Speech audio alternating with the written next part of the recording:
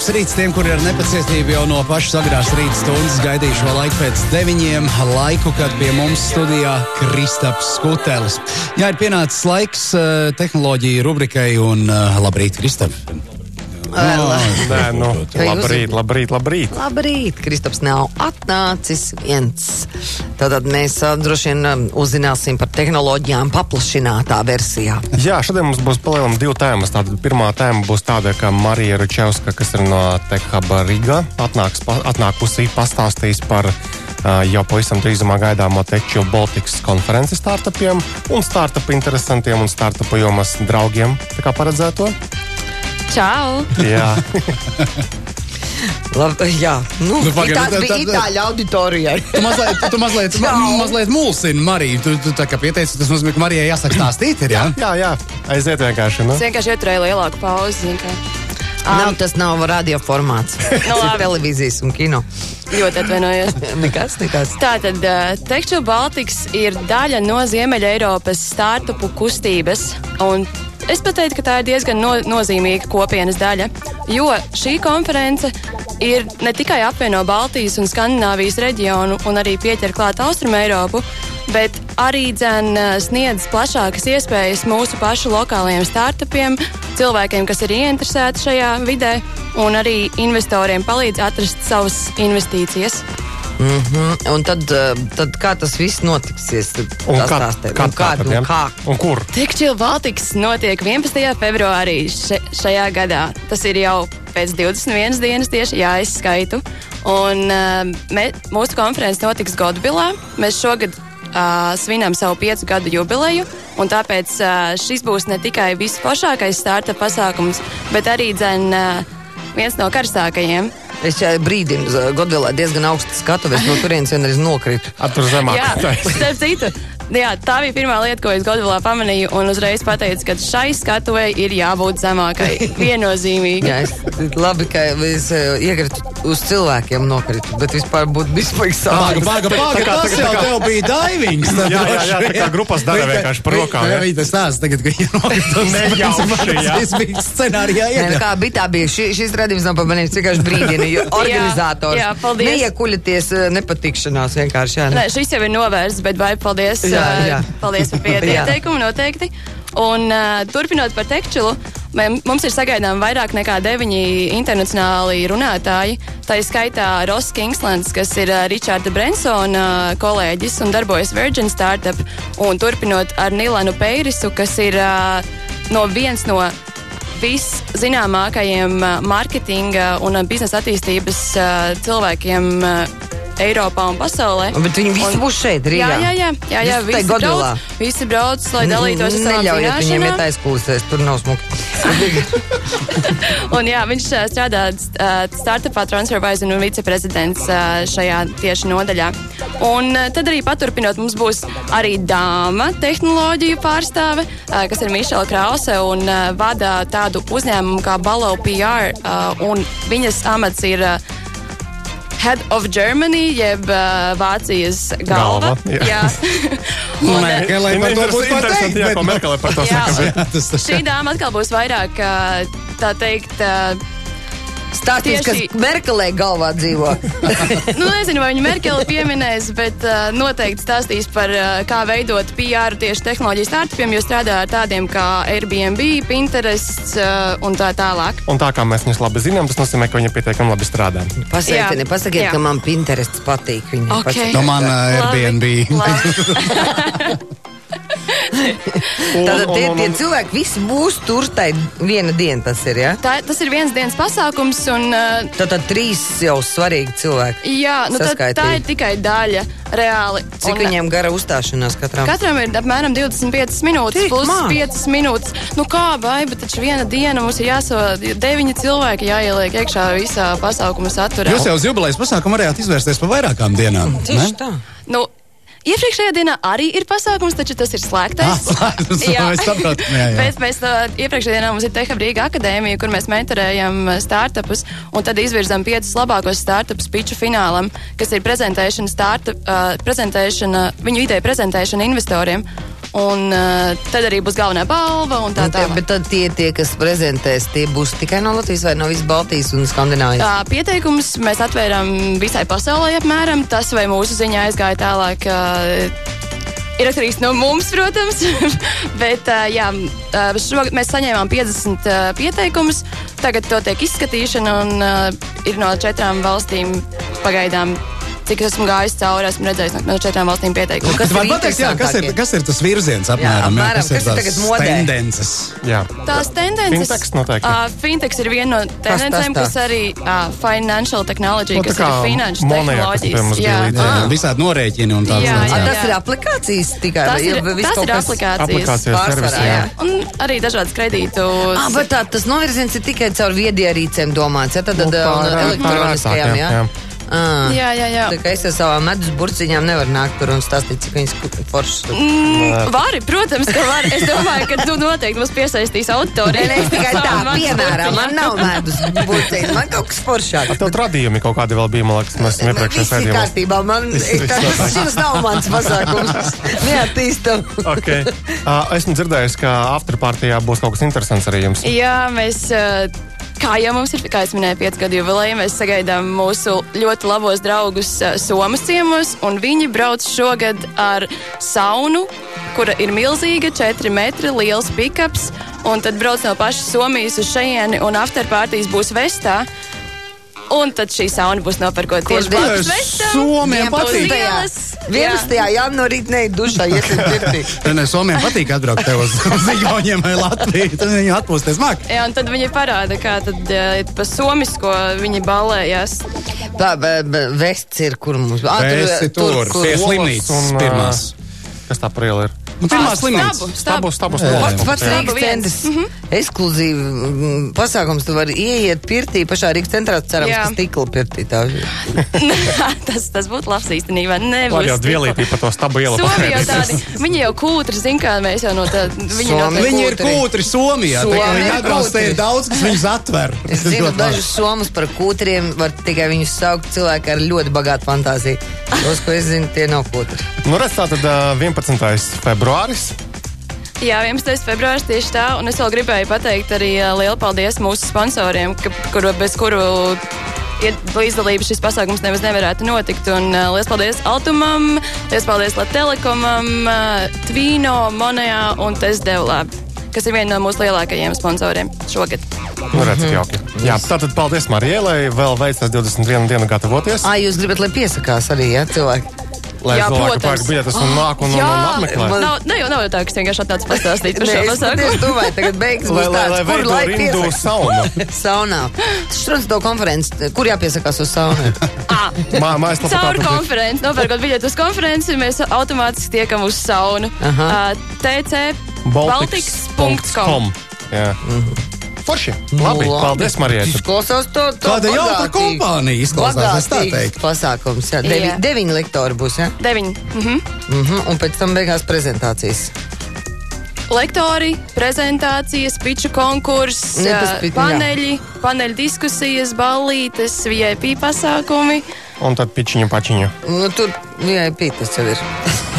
Tas ir tas pats. Labi, skaidrs, paldies. Cilvēki uzklausīja, gan jau, ka reaģēs. Paldies jums. Un biļetes pietiekami demokrātiskā sanās, kādu te pirms tam minēju. Cik tas ir? Tas ir atkarīgs no cilvēka. Startupiem mums ir. Tas ir atkarīgs no... Tā ir demokrātija. Paskatās uz cilvēku. No mērķa. Paskatās, kā viņš izskatīsies saunā. Studentiem 50 jā, viņš labi izskatās saunā. Jā, studentiem 50 eiro. Es varu izstāstīt, kā studentiem 50 eiro viss super. Pa šito laiku var nokārtot studentu apliecību. Es domāju, vēl līdz 11. Es domāju, ko students pa 50 eiro var izdarīt. Buldur tirgu kāda ir demokrātija. Buldur tirgus, ja tu pie pārdevēja un prasa, cik jums maksā, piemēram, sēnes. Viņi saka, es pie pārdevēju, viņi man saka, skaļi viņi saka, 20! Jums 10. Jā, tāpēc arī pie mums īstenībā var arī atlaides draugiem iegūt. Skaidra lieta. Labi, paldies Marijai. Jā, paldies. Tad es biju šajā nedēļas sākumā Strasbūrā. paskatīties, kā izskatās Eiropas Parlamenta ēka un kā tur notiek tāda plenāra sesija. Un tur bija vairākas tādas tēmas, kas ir savalkamas kopā ar tehnoloģijām, un tur pēc tam noteikti gribas arī pieminēt. Tātad īsumā Eiropas Savienībā ļoti daudz domā, lai mums būtu jaukāka dzīve, it īpaši tehnoloģiju jomā. Piemēram, mums tepat nesen Netflix Latvijā parādījās. Un tad mēs sapriecājāmies pirmajā vakarā, un stundu vēlāk mēs tikām iekšā servisā un sabēdājāmies, ka tur jau nav satura pietiekami daudz. Nu jā, 10% no tā, kas cik jā, iet. Kaut kā tā, jā. Un tad Eiropas Savienībā tagad spriež un lemj, ka vajadzētu tomēr sataisīt tā, lai Eiropas Savienībā ir vienots digitālais tirgus. Jo, piemēram, tajā pašā Lietuvā Netflix ir krietni plašāks klāsts. Jā. Jo viņam ar autoru atlīdzībām ir kaut kāds savādāks attiecības, jā? Tur, jā, iespējams, tam saturam ir kaut kāda savādāk nokārtotas tās lietas, bet tas vienotā digitālā tirgus, tā ideja, tā ir pietiekami plaša. Tur mums bija 16 punkti kādos virzienos. Nu, piemēram, Eiropas Savienībā grib aizliegt ģeobloķēšanu. Piemēram, mēs mēģinājuši iepirkties kaut kādos internetu veikalos un, piemēram, nepieņem mūsu kredītkarti, kas ir izdota Latvijā, vai, piemēram, negrib sūtīt to mantiņu kaut kādu uz Latviju. Nu, tad Eiropas Savienības robežās tā kā nevajadzētu būt šādai praksē. Nu, ka tā kā visur var pasūtīt un visur var arī normāli arī piekļūt kaut kādiem pakalpojumiem. Netflixu, piemēram, noabonēja tepat Latvijā, aizbrauca, piemēram, uz to pašu, nezinu, Lietuvu vai Strasbūru un skaties to pašu, ko tu esi tā kā, noabonējis. Tas būtu tikai normāli. Protams, satura turētāji, veidotāji, izplatītāji, tas ir tā kā pret viņu tagadējo biznesa modeli. Un, cik es runāju arī ar Kariņa kungu, tad, jā, tur būs diezgan skarbi tās sarunas, kā reāli šīs foršās idejas realizēt dzīvē, tā, lai viņiem biznesa arī paliktu joprojām. Jo tagad jau, piemēram, tās filmas, piemēram, ir pieejamas no sākuma vienā reģionā, pēc tam otrā reģionā, nu, un tad, teiksim, satura radītāji un izplatītāji labi arī nopelna uz šo te. Un tad, teiksim, pēc tā jaunā modeļa viņiem jābūt pieejamām visā Eiropā uzreiz. Nu, un tas, protams, nevienmēr ir sadarīgs ar, teiksim, ar esošo kaut kādām biznesa pieejām. Lūk, un, protams, kad tad Eiropas Savienība arī ļoti gribēs palīdzēt un kaut kā atbalstīt arī dažāda veida jaunos startupus, lai arī Eiropā rastos Uberi, lai arī Eiropā rastos Pinteresti un Airbnb. Jo tagad, piemēram, tie cilvēki, kas ir gudri, kas grib veidot arī biznesu, piemēram, internetā kaut kādu digitālu, viņi palielam skrien uzreiz uz Silīcija ieleju, jo Amerika ir forša vienots tirgus milzīgs ar 300 miljoniem iedzīvotāju, Eiropa ir lielāks, tur 500 miljoni. Bet Eiropā tā kā sadrumstalotības dēļ šo dažu, to 28 dalību valstu ir ļoti grūti panākt, izvērst tā kā lielu biznesu uzreiz. Tā doma ir ļoti, ļoti laba, un es domāju, ka tuvāko 5 gadu laikā varbūt beidzot arī izcīnīsies ar visiem tiem ierobežojošiem faktoriem. Birokrātija. Birokrātija, pat ne birokrātija, bet reāli savilkt kopā katru no dalību valsts interesēm.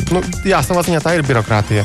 Un, protams, arī ar lieliem uzņēmumiem, tad, nezinu, Google kaut kādām un tādiem uzņēmumiem, lai arī viņiem tas būtu interesanti. Un tā, Jo, kā mēs redzam, tad Eiropas Savienība jau diezgan patiesībā pēdējos gados jau dot ribās arī Google, piemēram, par kaut kādām praksēm, ko šis amerikāņu uzņēmums lielais mēģina šeit Eiropā darīt ar lietotāju datiem kaut kādiem un tādām lietām. Lūk, un vēl viena tāda interesanta lieta ir arī tās pasažieru vārdu reģistrs. Tagad, protams, terorisms un vispārējais Eiropas Savienībā tas ir dienas kārtības pašā augšgalā, un tagad kaut kad drīzumā jau lidojot mēs tātad automatizēti tāda informācija par to, kas mēs esam, kur mēs lidojam, kā mēs iegādājamies biļetes, kas ir viss mūsu lidojums, teiksim, nevis viens lidojums, bet, piemēram, viss tas ceļojums. Šī informācija automātiski tiks sūtīta arī uz to saņēmēju valsti, kur mēs aizlidojam, un, teiksim, 6 mēnešus tā informācija būs arī pieejama viņiem. Un pēc tam, ja tur tiks anonimizēta, mūsu vārdi tiks izgriezti laukā.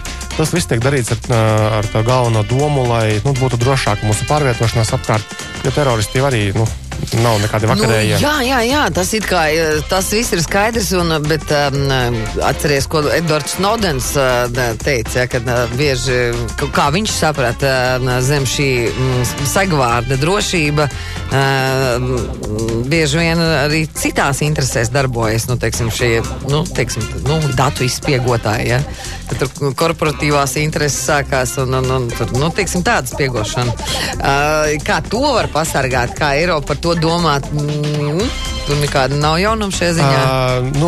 Protams, kad tie deputāti saka, ka viss ir kārtībā, un, protams, tur bija diskusijas, piemēram, bija kaut kādi spēki politiskie, kas gribēja saglabāt cilvēku to informāciju ceļojumu 2 gadus, tad vārdu, uzvārdu, un kur tu un kad tu lidoji.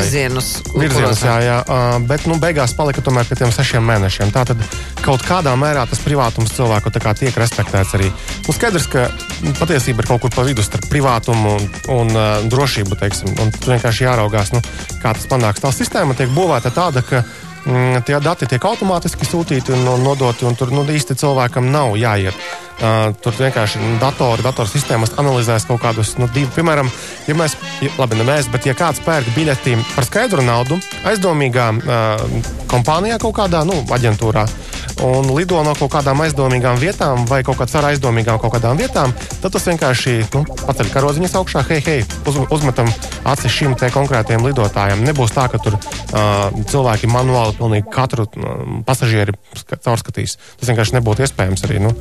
Tā, un es arī jautāju, piemēram, kas notiek ar kāda ir tā nostāja Eiropas Savienības par šifrēšanas lietām, vai uzņēmumiem ir jāiebūvē piekļuve valsts iestādēm savos servisos, tā kā backdoori. Tur tā nostāja bija tāda, ka nē, protams, ka šifrēšanai visai ir jābūt, viss ir ļoti, ļoti pareizi, bet kad Eiropas Savienība tā kā cenšas tikai tos rāmjus izveidot, lai būtu drošāka beidzot tā mūsu būšana digitālajā laikmetā, jo reāli jau tur nekas jau nav attīstīts pa pēdējiem ļoti daudziem gadiem, un Eiropa vispār ir nokavējusi ļoti daudzus viļņus tehnoloģiju, un kā te norādīja arī Kaja Kallas, kas ir tātad Igauņu Eiropas Parlamentu deputāti, kas veidoja šo dokumentu. Viņi teica, kad mēs esam nokavējuši 2 viļņus jau, tā kā Eiropa, un nebūtu forši nokavēt nākamo vilni, un lai mēs varētu būt arī kā lielvara tehnoloģiju ziņā pretī stāties Amerikai vai strauji augošai Āzijai. Tā ka tās domas ir baigi labas. Un vēl tā trešā lieta arī, ka Latvijā ir akceptēta pievienošanās arī automobīļu reģistrācijas datu automātiskās apmaiņas sistēmai.